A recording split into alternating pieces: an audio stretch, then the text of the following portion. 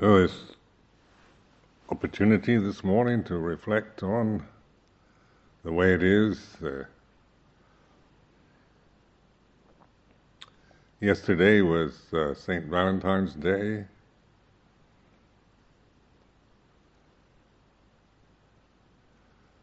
And what is that right now? What is St. Valentine's Day right now?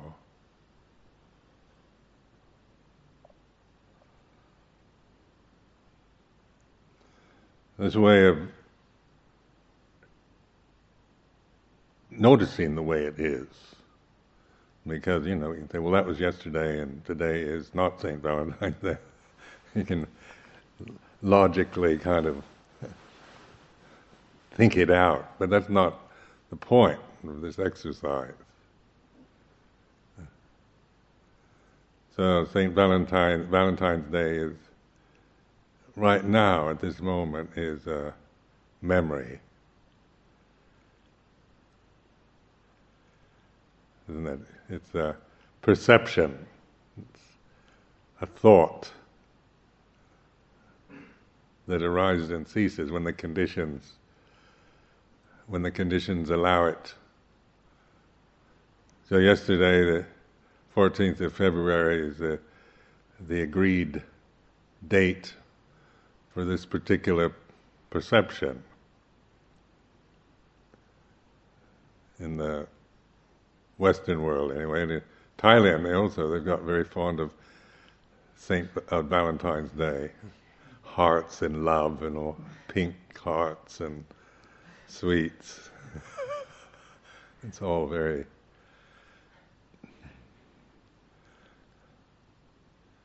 sweet and nice.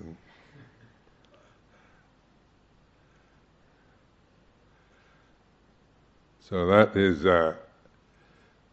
but now the conditions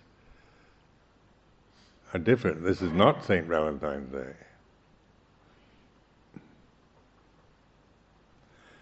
Now this is just observing how this affects the mind, because none of us probably care that much about St. Valentine's Day, but it's using this is the common, ordinary thought, perception, and noticing that the conditions now are not saying this is St. Valentine's Day. Yesterday was. So knowing this and just seeing how they're just investigating just the ordinariness of our thinking process. Because we tend to not to notice things very much. We just kind of react to conditions as they happen to us. So yesterday, this is Valentine. Who was Saint Valentine? And suddenly we take an interest. I found out he was a Roman soldier that was martyred because he refused to give up his Christian belief. And before he died, he sent a little valentine to his girlfriend, or something, or a letter.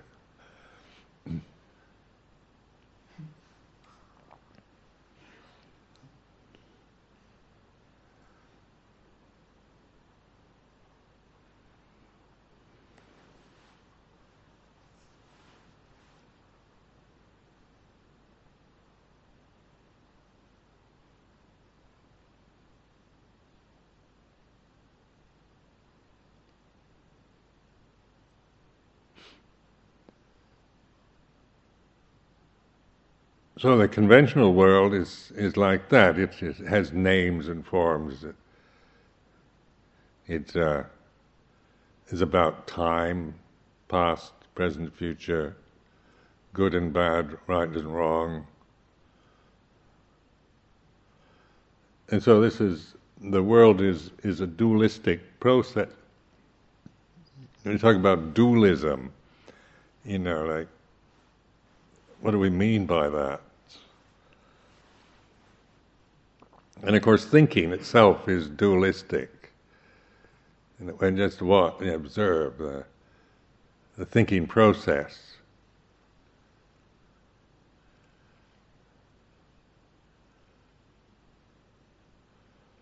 So just a thought itself has its opposite. It always brings up its opposite. So it's good and then bad or good, right or wrong. And the thinking process then it divides things. It separates me, you, and heaven, hell. Now, noticing watching one's own thinking, listening to oneself thinking, for example. You see how that the self is a very separative experience, because the self, in this sense, the atta, is a thought of me as a separate person, me a personality, me an identity with the body or with the convention or whatever. And that separates. Its nature's to define. So define this form as a separate form, separate person, a gender, a religion, an ethnic identity, race. All of this is due to the thinking process, isn't it?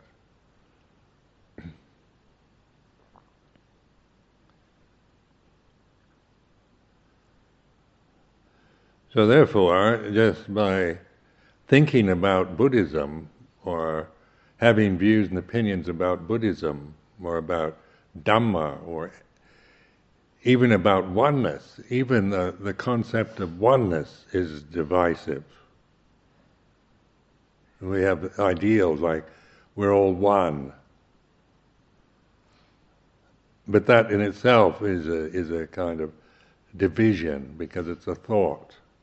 It's an ideal. Oneness as an ideal, then we try to think about it. What does that mean? And the more you try to think about oneness, the more confused you get. Or when you try to think about anatta or nirvana or sunyata or the unconditioned,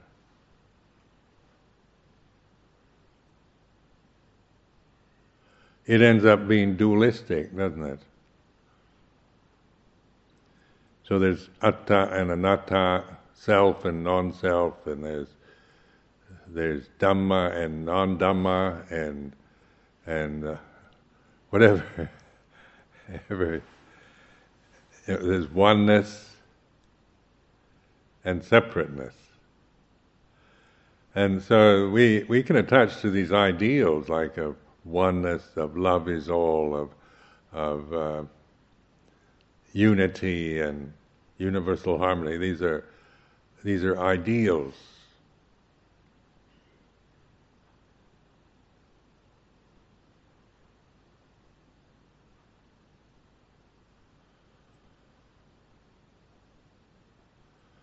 So then the direct approach of meditation, mindfulness, is we're observing this, the thinking process. What is it that observes thinking? It's not a thought, is it? Mindfulness isn't a thought. The word itself can be quite confusing, the English word mindfulness. Mindful of what? Well, what is the mind? And mindlessness? Or awareness.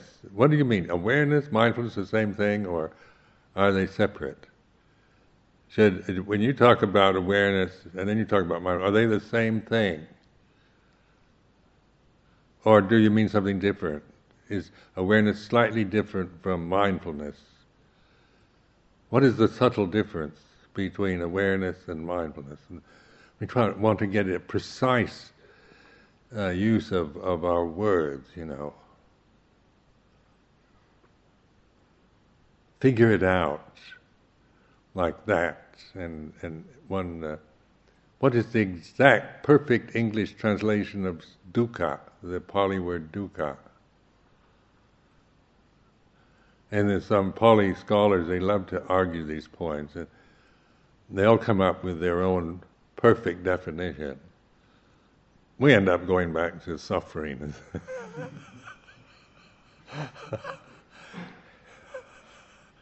You don't need to be that precise with the words, Words are, they're very limited conditions that are created by us, by human beings.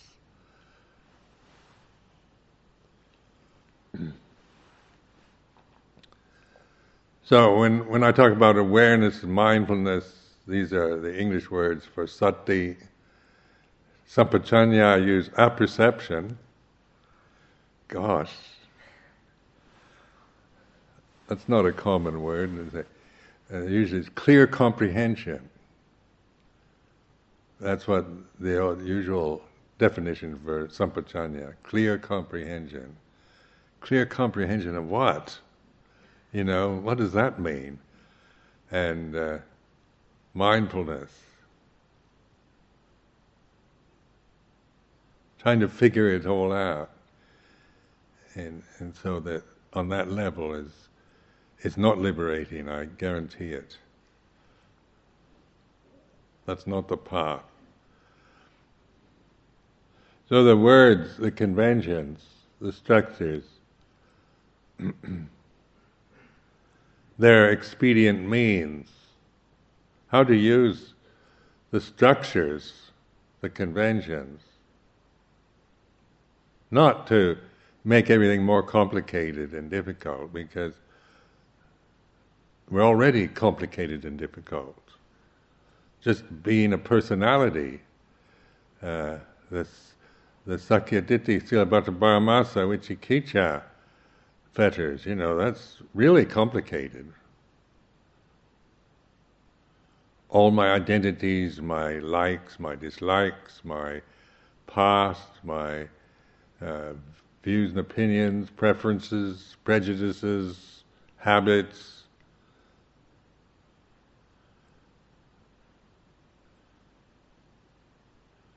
So, in meditation, it's returning to simplicity or being simple.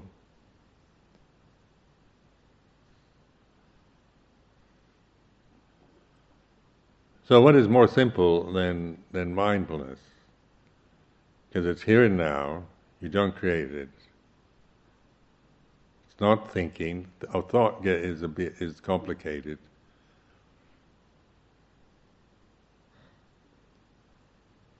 So then, the conventions, if they're, if you're using the conventions of a religion, then it's pointing at this, at simplicity, not at complexity. If a religious convention creates more complexities, then it's either, not a religion at all, or you're using it wrongly.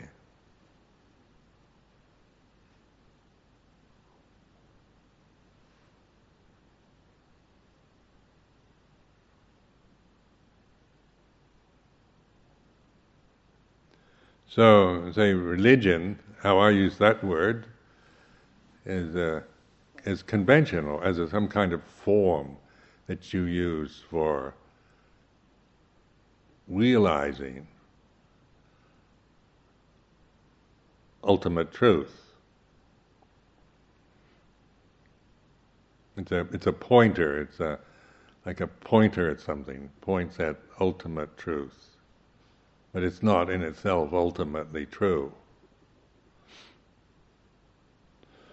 So then the problems with the fetters is that they're complicated, and we get lost in the sense of our personalities and the conventional world. That's all we just get completely kind of immersed in the complicated world of conventions, of conditioning. And so the dukkha is the suffering then, the First Noble Truth is being lost in in all these conditions.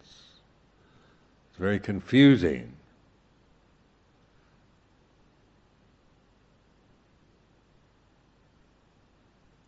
And very unsatisfying, because the conditions are, they're so impermanent, and the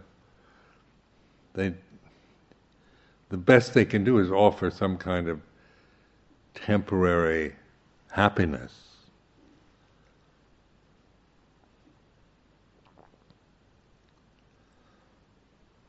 So that, then the Buddha, the awakened consciousness, this is a convention also. The word Buddha is a convention.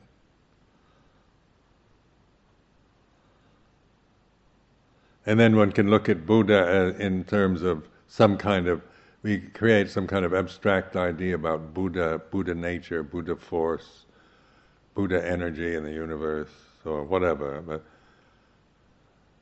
because we're so conditioned to complicate and make things more than what they are.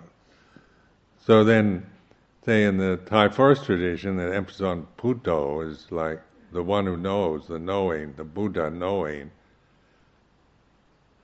And it's not a belief, not asking you to believe this as some kind of Buddhist doctrine. It's an expedient means. Buddho is a knowing now, knowing this.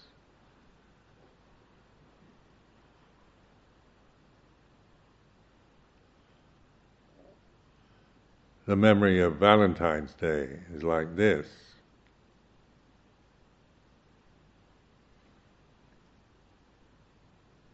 So, try to sustain the memory of Valentine's Day. See how long, you can sustain it.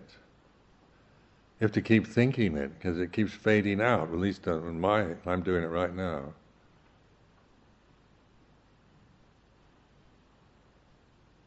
I'm thinking Valentine's Day.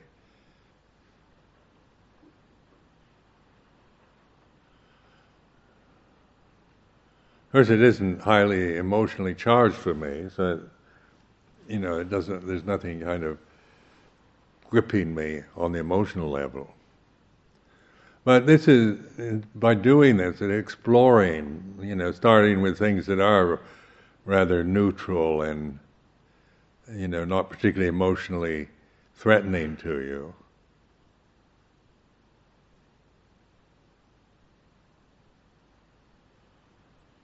Just seeing how that we can assume that, never really seeing the nature of sanya sankhara, we are, actually meditating all the time with views and opinions and sanya sankharas about Buddhism, or about our practice, or about ourselves, or about our ability or lack of ability.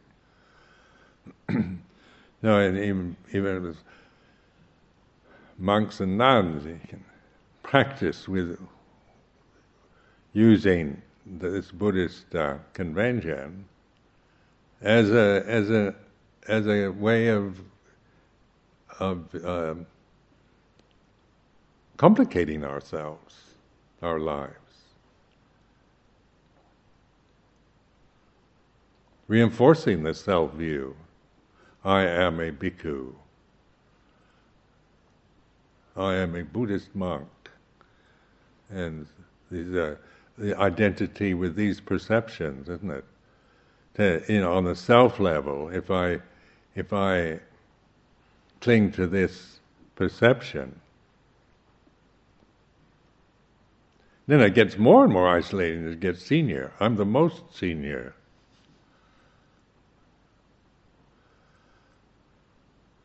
And then on the ego level, you think, because I'm most senior, then I'm I'm the logic that comes from being most senior and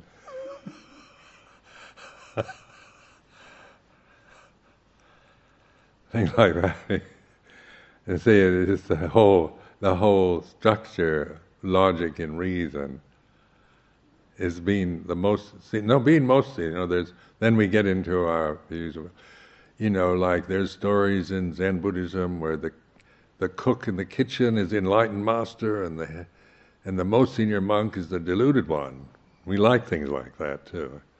You kind of knock down the arrogant, pompous authority figure with a nice, humble, somebody, little dishwasher or toilet cleaner.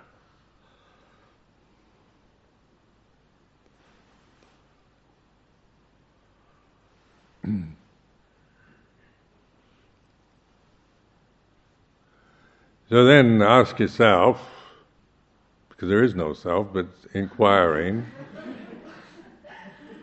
what is Valentine's Day now?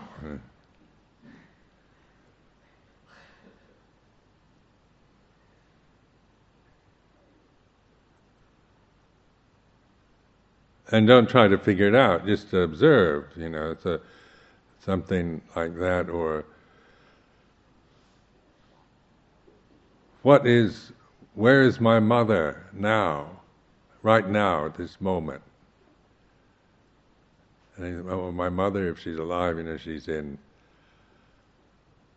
New Zealand, or she's in Sweden. That's a conventional assumption, isn't it? But even the word mother is a condition that arises and ceases in the present, and you really look at it, isn't it?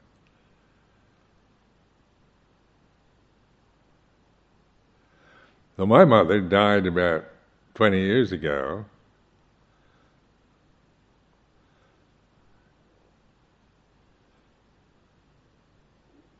But still, I can still think of mother, and when I think of when that perception of mother comes into consciousness, I still visualize her as I last saw her. So it's just noticing this, that it's when she was alive 20 years ago. So is this just noticing that this also brings, like the word mother has strong, is not like St. Valentine's Day, is it? It's just, it brings up stronger feelings. Because of a lot of karma, a lot of association, pleasant, painful, with mother.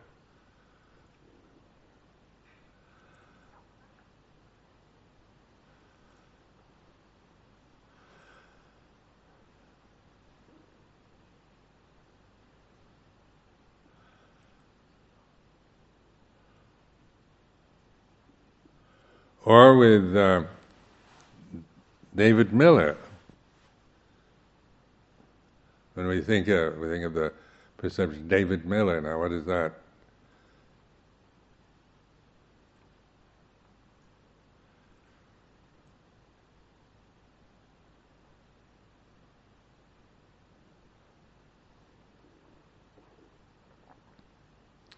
So this inquiring into, just noticing, helps us to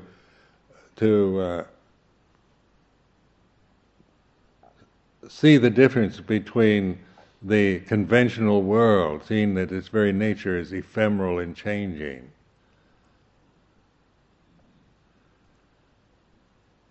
That when we attach to thinking, thoughts, ideas, and this tends to make things more than what they are.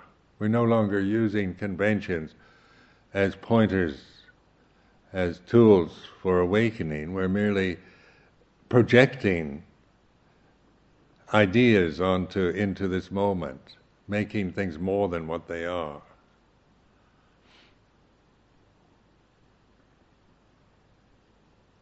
So when I think of mother at this moment, I can start remembering, or various things of the past, and bringing up various feelings, so forth, then this is making more of it than what it is, isn't it?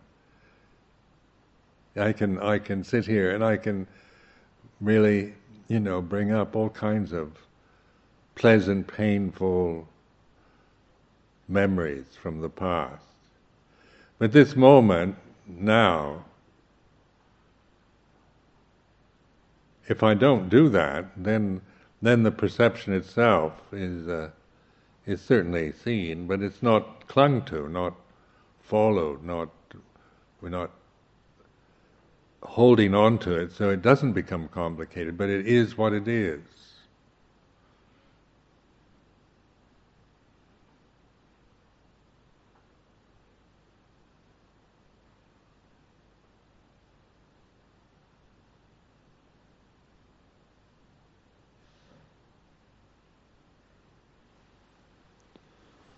So then this knowing, this ability to know thought, to see it as to listen to yourself thinking, that which is aware of thinking, aware of the perception of Mother, David Miller, that which is aware of Valentine's Day as a thought, as a memory.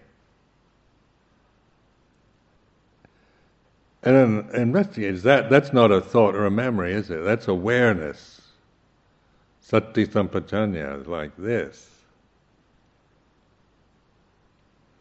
Or say on the emotional level, the conditions for, say, anger arise.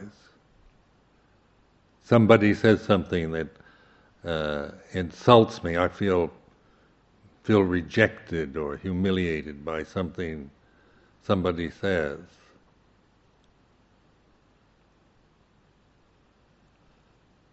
So then, the emotions are, like Valentine's Day doesn't bring up any emotion.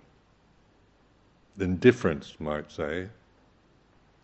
And then, but say, somebody says something that insults me personally, and I know they're being malicious and vicious and not right, and I get carried away with the anger. Or to see anger, to know that the anger, this feeling of anger, this energetic experience is like this.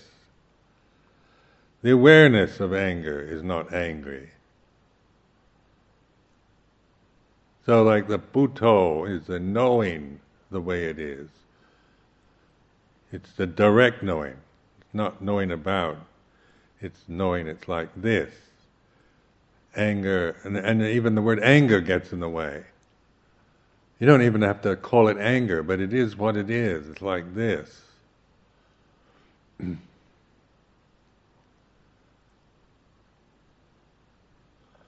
So by slowly discarding even the need to label things or define them with words, you're seeing you're realizing the way it is without complicating it in any way. So the awareness allows, it's not judgmental. As soon as you judge it, like even the word anger, is a kind of, that puts it into a context of something negative. Or then the logic comes, anger is bad, frightening. This energy frightens me. Memories of being angry in the past, of being the object of somebody else's anger, it brings up fear. It gets very complicated. Somebody once accused me of being an angry person, an angry man. And I felt, I'm not angry. I was angry because I didn't...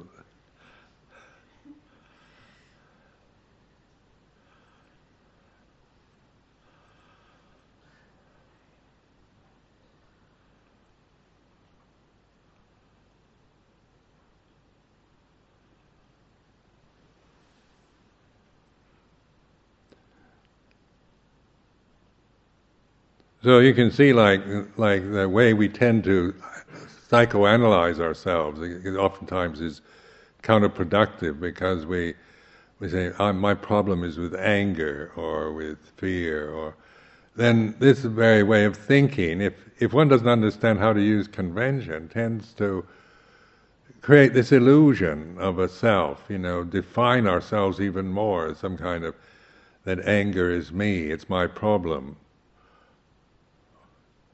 And whatever you define yourself with limits you to that.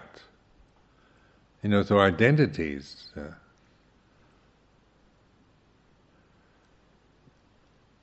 they're delusions, the identities we have. So just like saying, I have this problem with anger, and so I've got to work out my anger. I've got to process my anger. I'm processing my anger. I hear that a lot, or processing my fear. And this is the kind of jargon of the present age. Because of processing, I'm somebody who's got to process to deal, to resolve these problems. See how complicated it gets.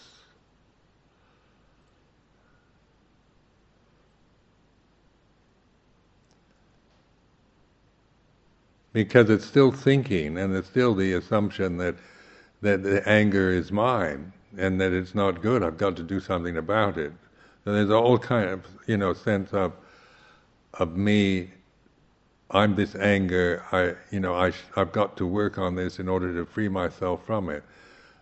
That whole kind of assumption, you see, meditation is much more direct. It's aware of that.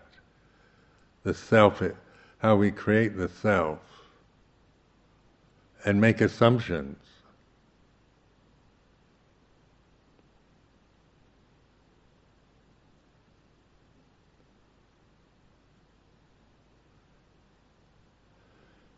So in, let's say, meditation, it's not a denial, saying that anger is not me, is some kind of, thinking you're being terribly Buddhist by, well, anger, but it's not self, is another delusion.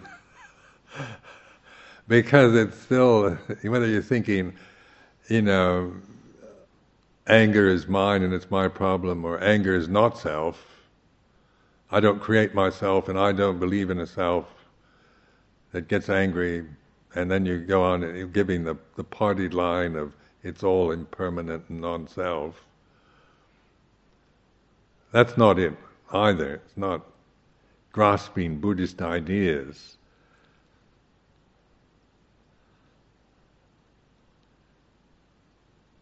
But in observing the way it is, so like feeling anger, the positive, negative, neutral, Vedana, Sukha Vedana, Dukkha Matsukha Vedana.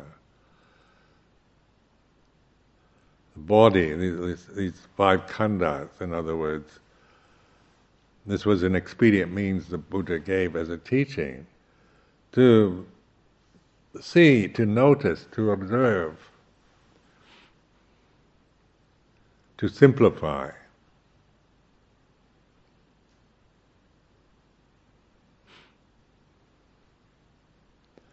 And that the main point of it is not to kind of prove to yourself that the five khandhas are impermanent and not self. It's not because that's still grasping the convention. But it is through awareness, through mindfulness, that we begin to realize the nature of things. It's the reality of impermanence, not the idea of impermanence. The reality of non-self, rather than the idea that there isn't any self.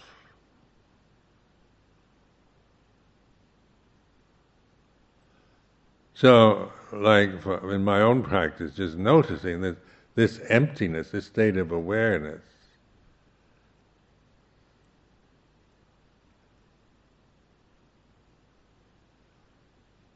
there's no sense of a self in it. and just aware of it. This stillness, this resonating silence.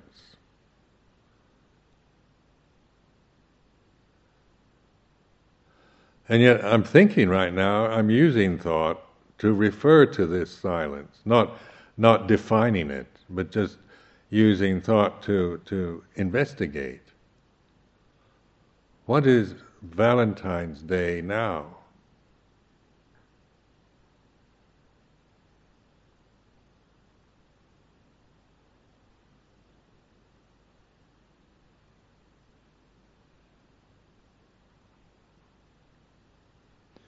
And so this awareness is this way, is realizing it, recognizing awareness. Sati Sampajanya is this. Sakya Ditti,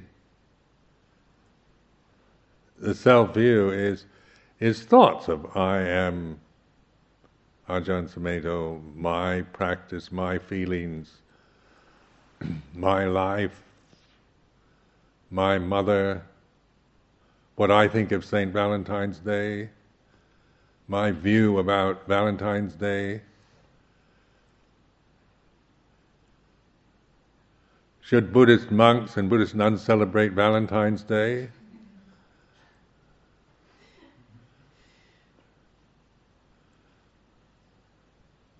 It's not Buddhist. And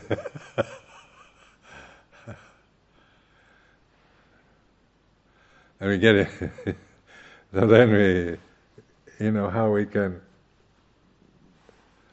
begin to see, observe this, the conceit, the attachment we have even to the conventions, the good conventions we're using.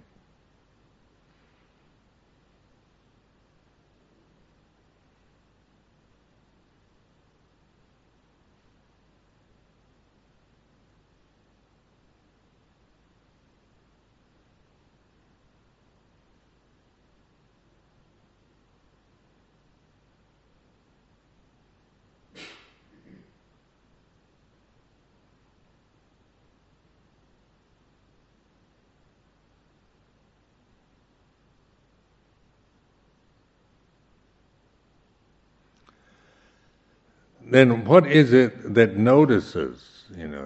This is a rhetorical question. Who is it, or what is it? What is it that's aware of thinking? And this isn't a question to answer with words, but it does pay attention. It makes me, when I question like this, and then he looks more closely, observes this awareness. It's like this, it's not thinking. Thinking is very ephemeral, it moves very quickly. And it's made up by us. We think, our languages, our concepts are made by human beings. And so we have different languages.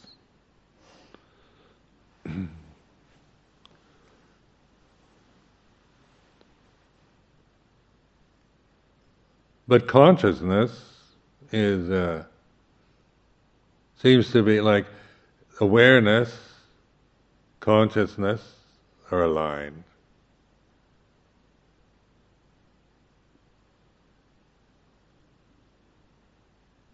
So just taking the English word consciousness is this, rather than trying to find a definition for consciousness. Looking at noticing the reality of the way it is. When I use the word consciousness, the English word consciousness, or the Pali word vijnana, or the Pali word citta, or the Thai word jit, what I mean by that is this. And so it's an alertness, attentiveness, Puto, awakened attention. There's consciousness.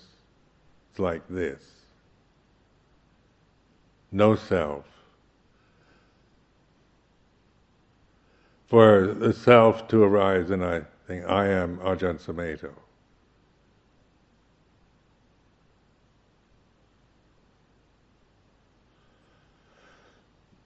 so exploring this, to really put this into practice is a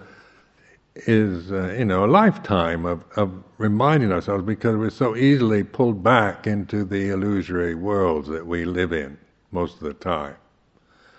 The me and my world, my feelings, my life, my practice, my problems, what I think how this monastery should be like, what I want Chithurst to be, whether I agree with all the decisions made here or not,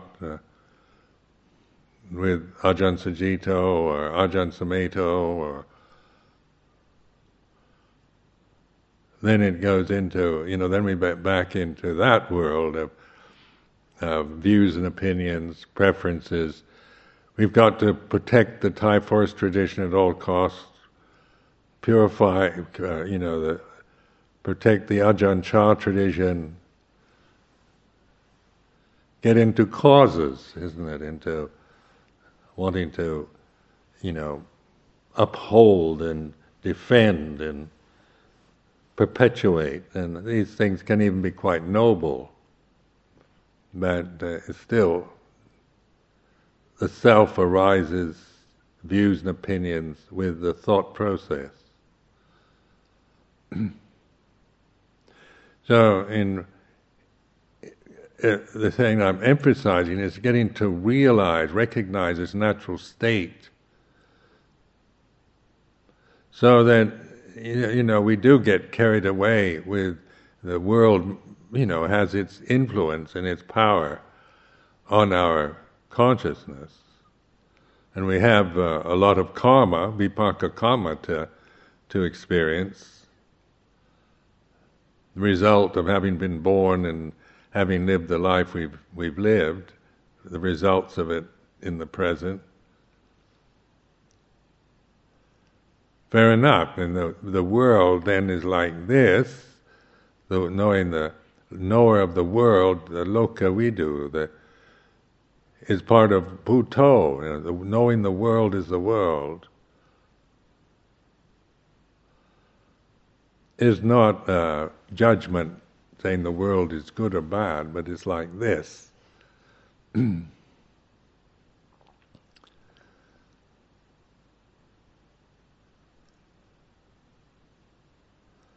then our escape, our release from the world, is this awareness, this Bhuto, knowing the way it is. That's the liberation. So in that, one of my favorite quotes from the Pali Canon is, there is the unborn, uncreated, unconditioned. Therefore there is an escape from the born, the created, the conditioned.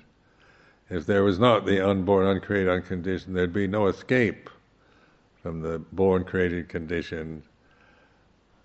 But because there is the unborn, uncreated, unconditioned, there is the escape from the born, the created, the conditioned. And so, a statement, these things have always inspired me, that there is the unborn, uncreated, unconditioned. Or the one I chant before I give a desana, formal talk, is the aparuta de sangamatassata vara yesodavanta bamunchantu satang. The gates to the deathless are open. The deathless, the gate to the deathless is open. Now some people don't find these, they find these things bewildering, because they're not intellectual, they're unborn, uncreated. What is that anyway? That sounds just so abstract, doesn't it? What is it?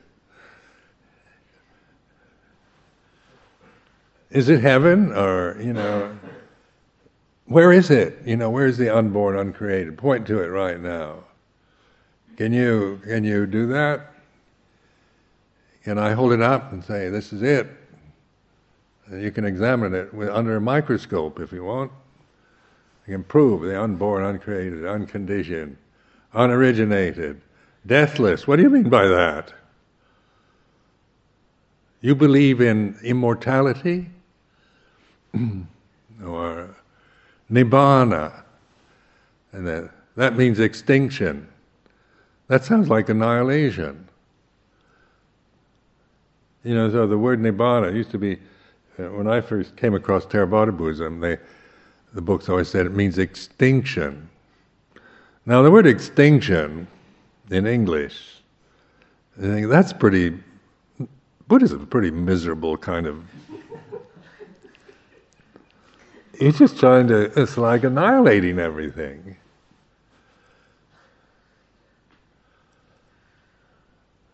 That's what I when I get suicidal thoughts, I want to become extinct. And that's not a wholesome state, wanting to extinguish everything, kill everything off, annihilate everything.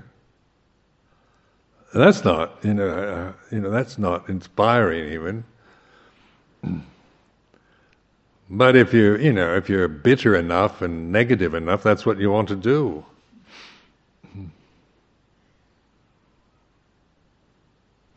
So then I notice some people get very ill at ease when I talk about nibbana and unconditioned, unborn, uncreated, unoriginated. Because as a thought, you don't quite know what it is. It's this thing like condition, everything, phenomena, conditions, things, these we're at ease with because they're, you can say this is a condition. You say that's a clock, but it's also, put it in a generic category. But this is a condition. This is a condition. This is a condition. Whether it's a physical object or a mental sankhara in Pali.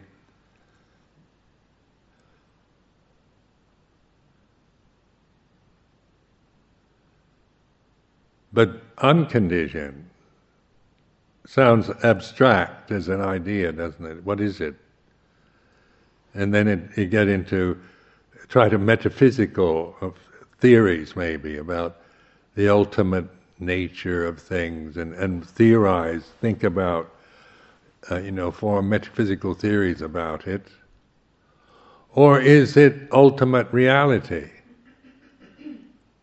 Is that what the Buddha was pointing to by using such terms? Ultimate reality then also it gets even more problematic when you try to think about it. You know what the Christians do with God, the problems they've endlessly created around that one.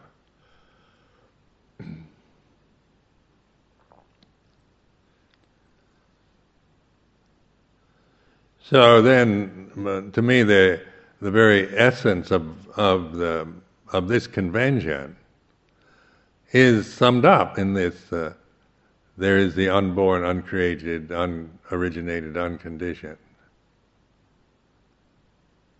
Now, to me, that's not annihilation. That isn't like saying there's nothing at all. But there is an escape then from the born, the created, the conditioned. Now, when you look at it, the suffering is through, the what we're conscious of most of the time. We're involved with the conditioned, the created, the born, the originated all the time. The thoughts, the emotions, the bodies, the things we experience through the senses. We're just caught in continuous reactions to them. So it's like there's no escape from this realm. Just like it goes on and on. Maybe suicide's the only possible, hang yourself or something to get out of it, because it just goes on and on and on, one thing to the next, on the conditioned plane. And in monastic life, hope that once the Dhamma hall is finished, here at Chithurst. Once we've got this proper Dhamma hall, because we never had a proper meeting hall before this was built. But once the Dhamma hall's finished, which it is now, then everything will be all right here.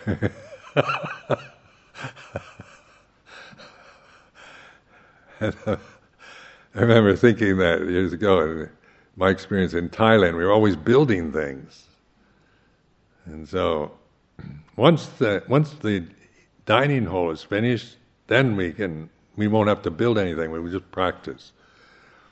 Once the road to Tam Sangphet's finished, once the Wat Nanachat, and then coming to England, things go on, Chithurst and Amaravati.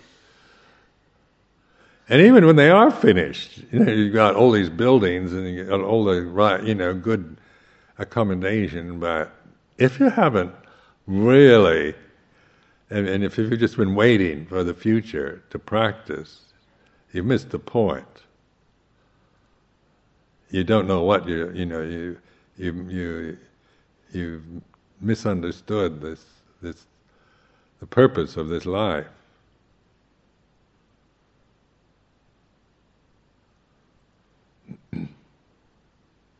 Because the conditioned realm goes on and on and on. It perpetuates itself.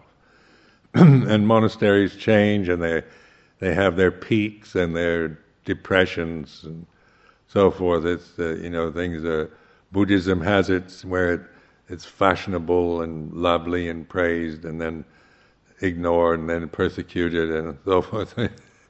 It's just the way the world is. It's up and down, high and low, changing. Nothing stays static. So the escape from this incessant, continuous change, can only be, it's not about when the Dhamma hall's finished, is it? It's about now, knowing in the right way. The stability of this moment, the only stable, unshakable reality of now is recognized through awareness. It's this.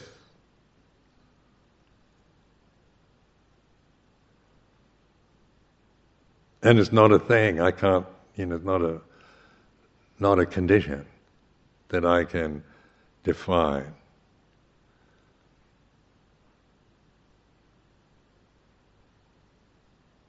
So that's what when I use the word unconditioned, that's what I mean. So I'm telling you, when I'm using these words, I mean, this is what I'm pointing to. I'm not trying to say I have the way I use the words is accepted in all levels of Buddhism, or that I'm quite willing to be corrected too in how I use words. But the this is what I mean. I'm pointing to this reality. Then the condition comes from that. I have perspective. I am the unconditioned, in other words. Which is not meant to be taken personally, but this is my true nature. Using the limitation of language to affirm this natural state that I don't create out of ignorance. It's not through ignorance, it's through awareness that this is recognized.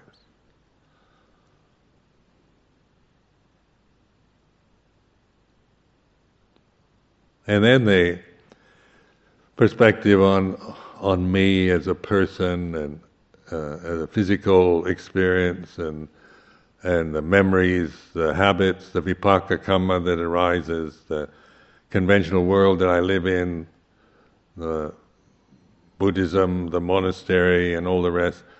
It's in a perspective then. It's not what dominates consciousness anymore, or which I get lost into endless complications, even on being attached to religious conventions. Buddhism can be incredibly complicated if you're just attaching to the conventions of it.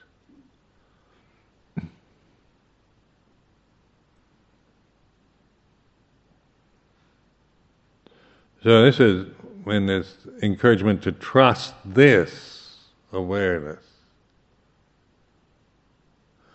Or sometimes I'll even say trust yourself more. And I don't mean trust your views and opinions from the Sakyaditi level. I don't trust, even after 40 years of meditation, I don't trust anything Sakyaditi that comes up in my consciousness.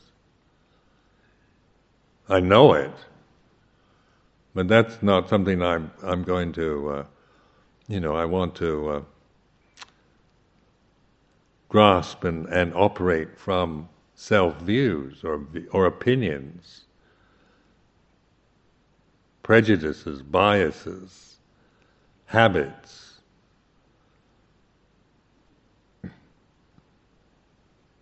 So what is it that transcends any of this in the present is the awareness. The gate to the deathless is open. So it's like, this is the gate to the deathless, this awareness. It's a gate. It's an opening, it's a door, isn't it? It's just this door that we have, the here and now, to the unconditioned. Out of this whole mass of conditioned phenomena that seems so powerful and unrelenting. When we just get caught in the complexity of consciousness through the senses, through the five khandhas and all that, it's just so complicated. Notice how your personality and your emotions just go increasingly more complicated. Trying to trace out the source of anger and why, what happened in the past, previous lives. What kind of previous lives did I have? What is it in my past, in my birth moment?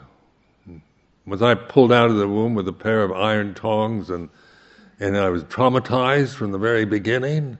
And that's why I suffer now? I mean, we have all these options to seek endless complications and trace everything to its origin. Or do we need to? Is that liberating once we even find out? Because there's still a sense of I am the body, and this happened to me, and these memories are mine, and this was a trauma that I experienced, and it shouldn't have been like that.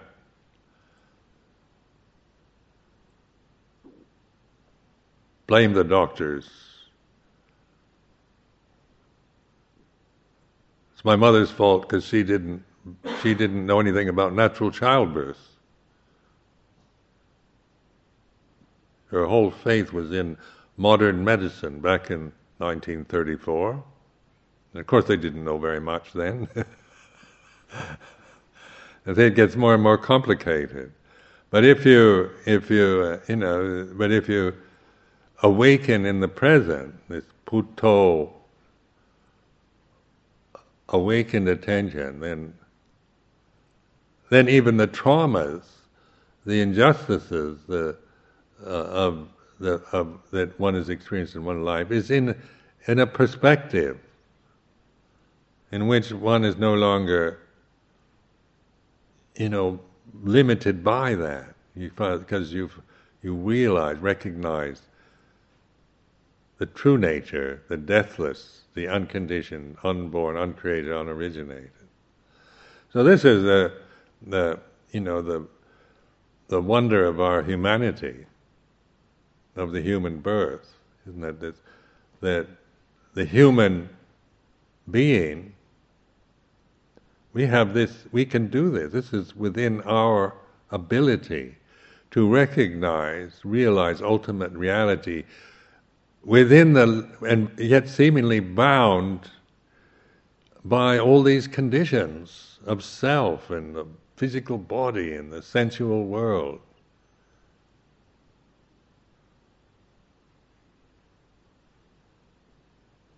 And that's wonderful. That's the wonder of it, is that with this seeming, these incredible limitations and conditions, kind of totally overpowering, overwhelming us, our consciousness, every moment, there is this simple option, once this awakened state, once you awaken. So the Buddha it's like an invitation. Wake up. It's like the gate to the deathless is open.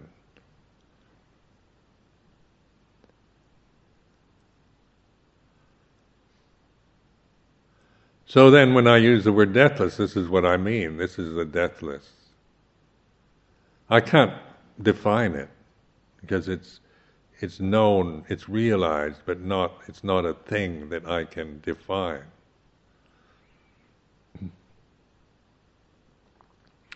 Then the escape from suffering, non-suffering,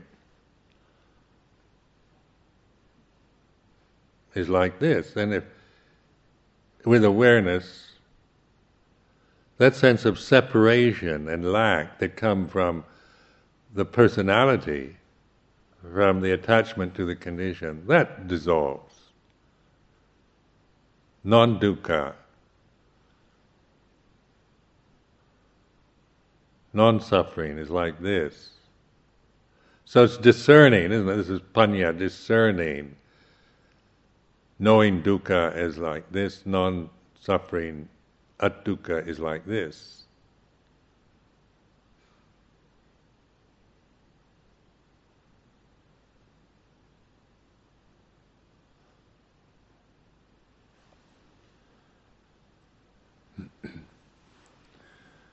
So just sharing these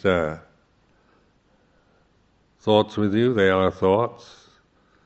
How do they affect you? But it is, hopefully an encouragement for you to,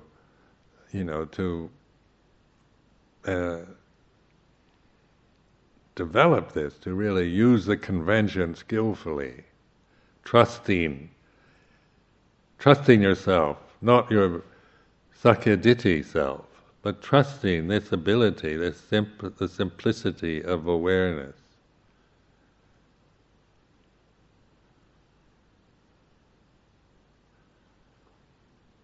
And then realizing, recognizing, like realization is recognizing reality. Reality is this: the deathless is real. It's reality. It's not some metaphysical, abstract idea that I'm going to write volumes of complicated thoughts about. It's this. Deathless is a fact. It's real. The unconditioned is real, unborn, uncreated. It's reality. And then the condition is the illusion, isn't it? It arises, ceases, changing. Where for the unawakened individual, the conditioned is their reality. The real world is me, mine, my feelings, my life, my memories. And the unreal is the deathless, the unborn, uncreated. What is that, I don't know what you're talking about. Face up, Sumedho, to the real world, It's, tough out there, stress, working hard, and you've got to hold down 2 jobs, support 4 kids, right?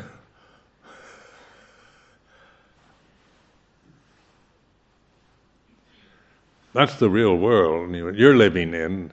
Chitters, you're just deluding yourself.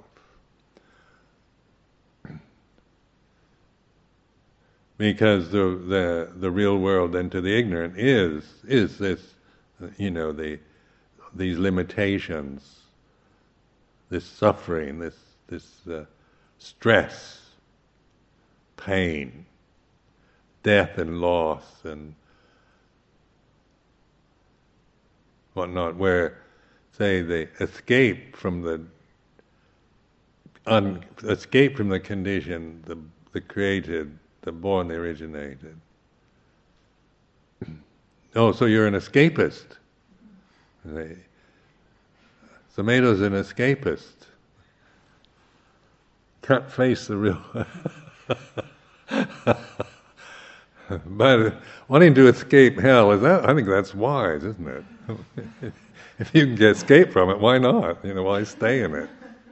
It's just good sense to me. If there's a way out, get out.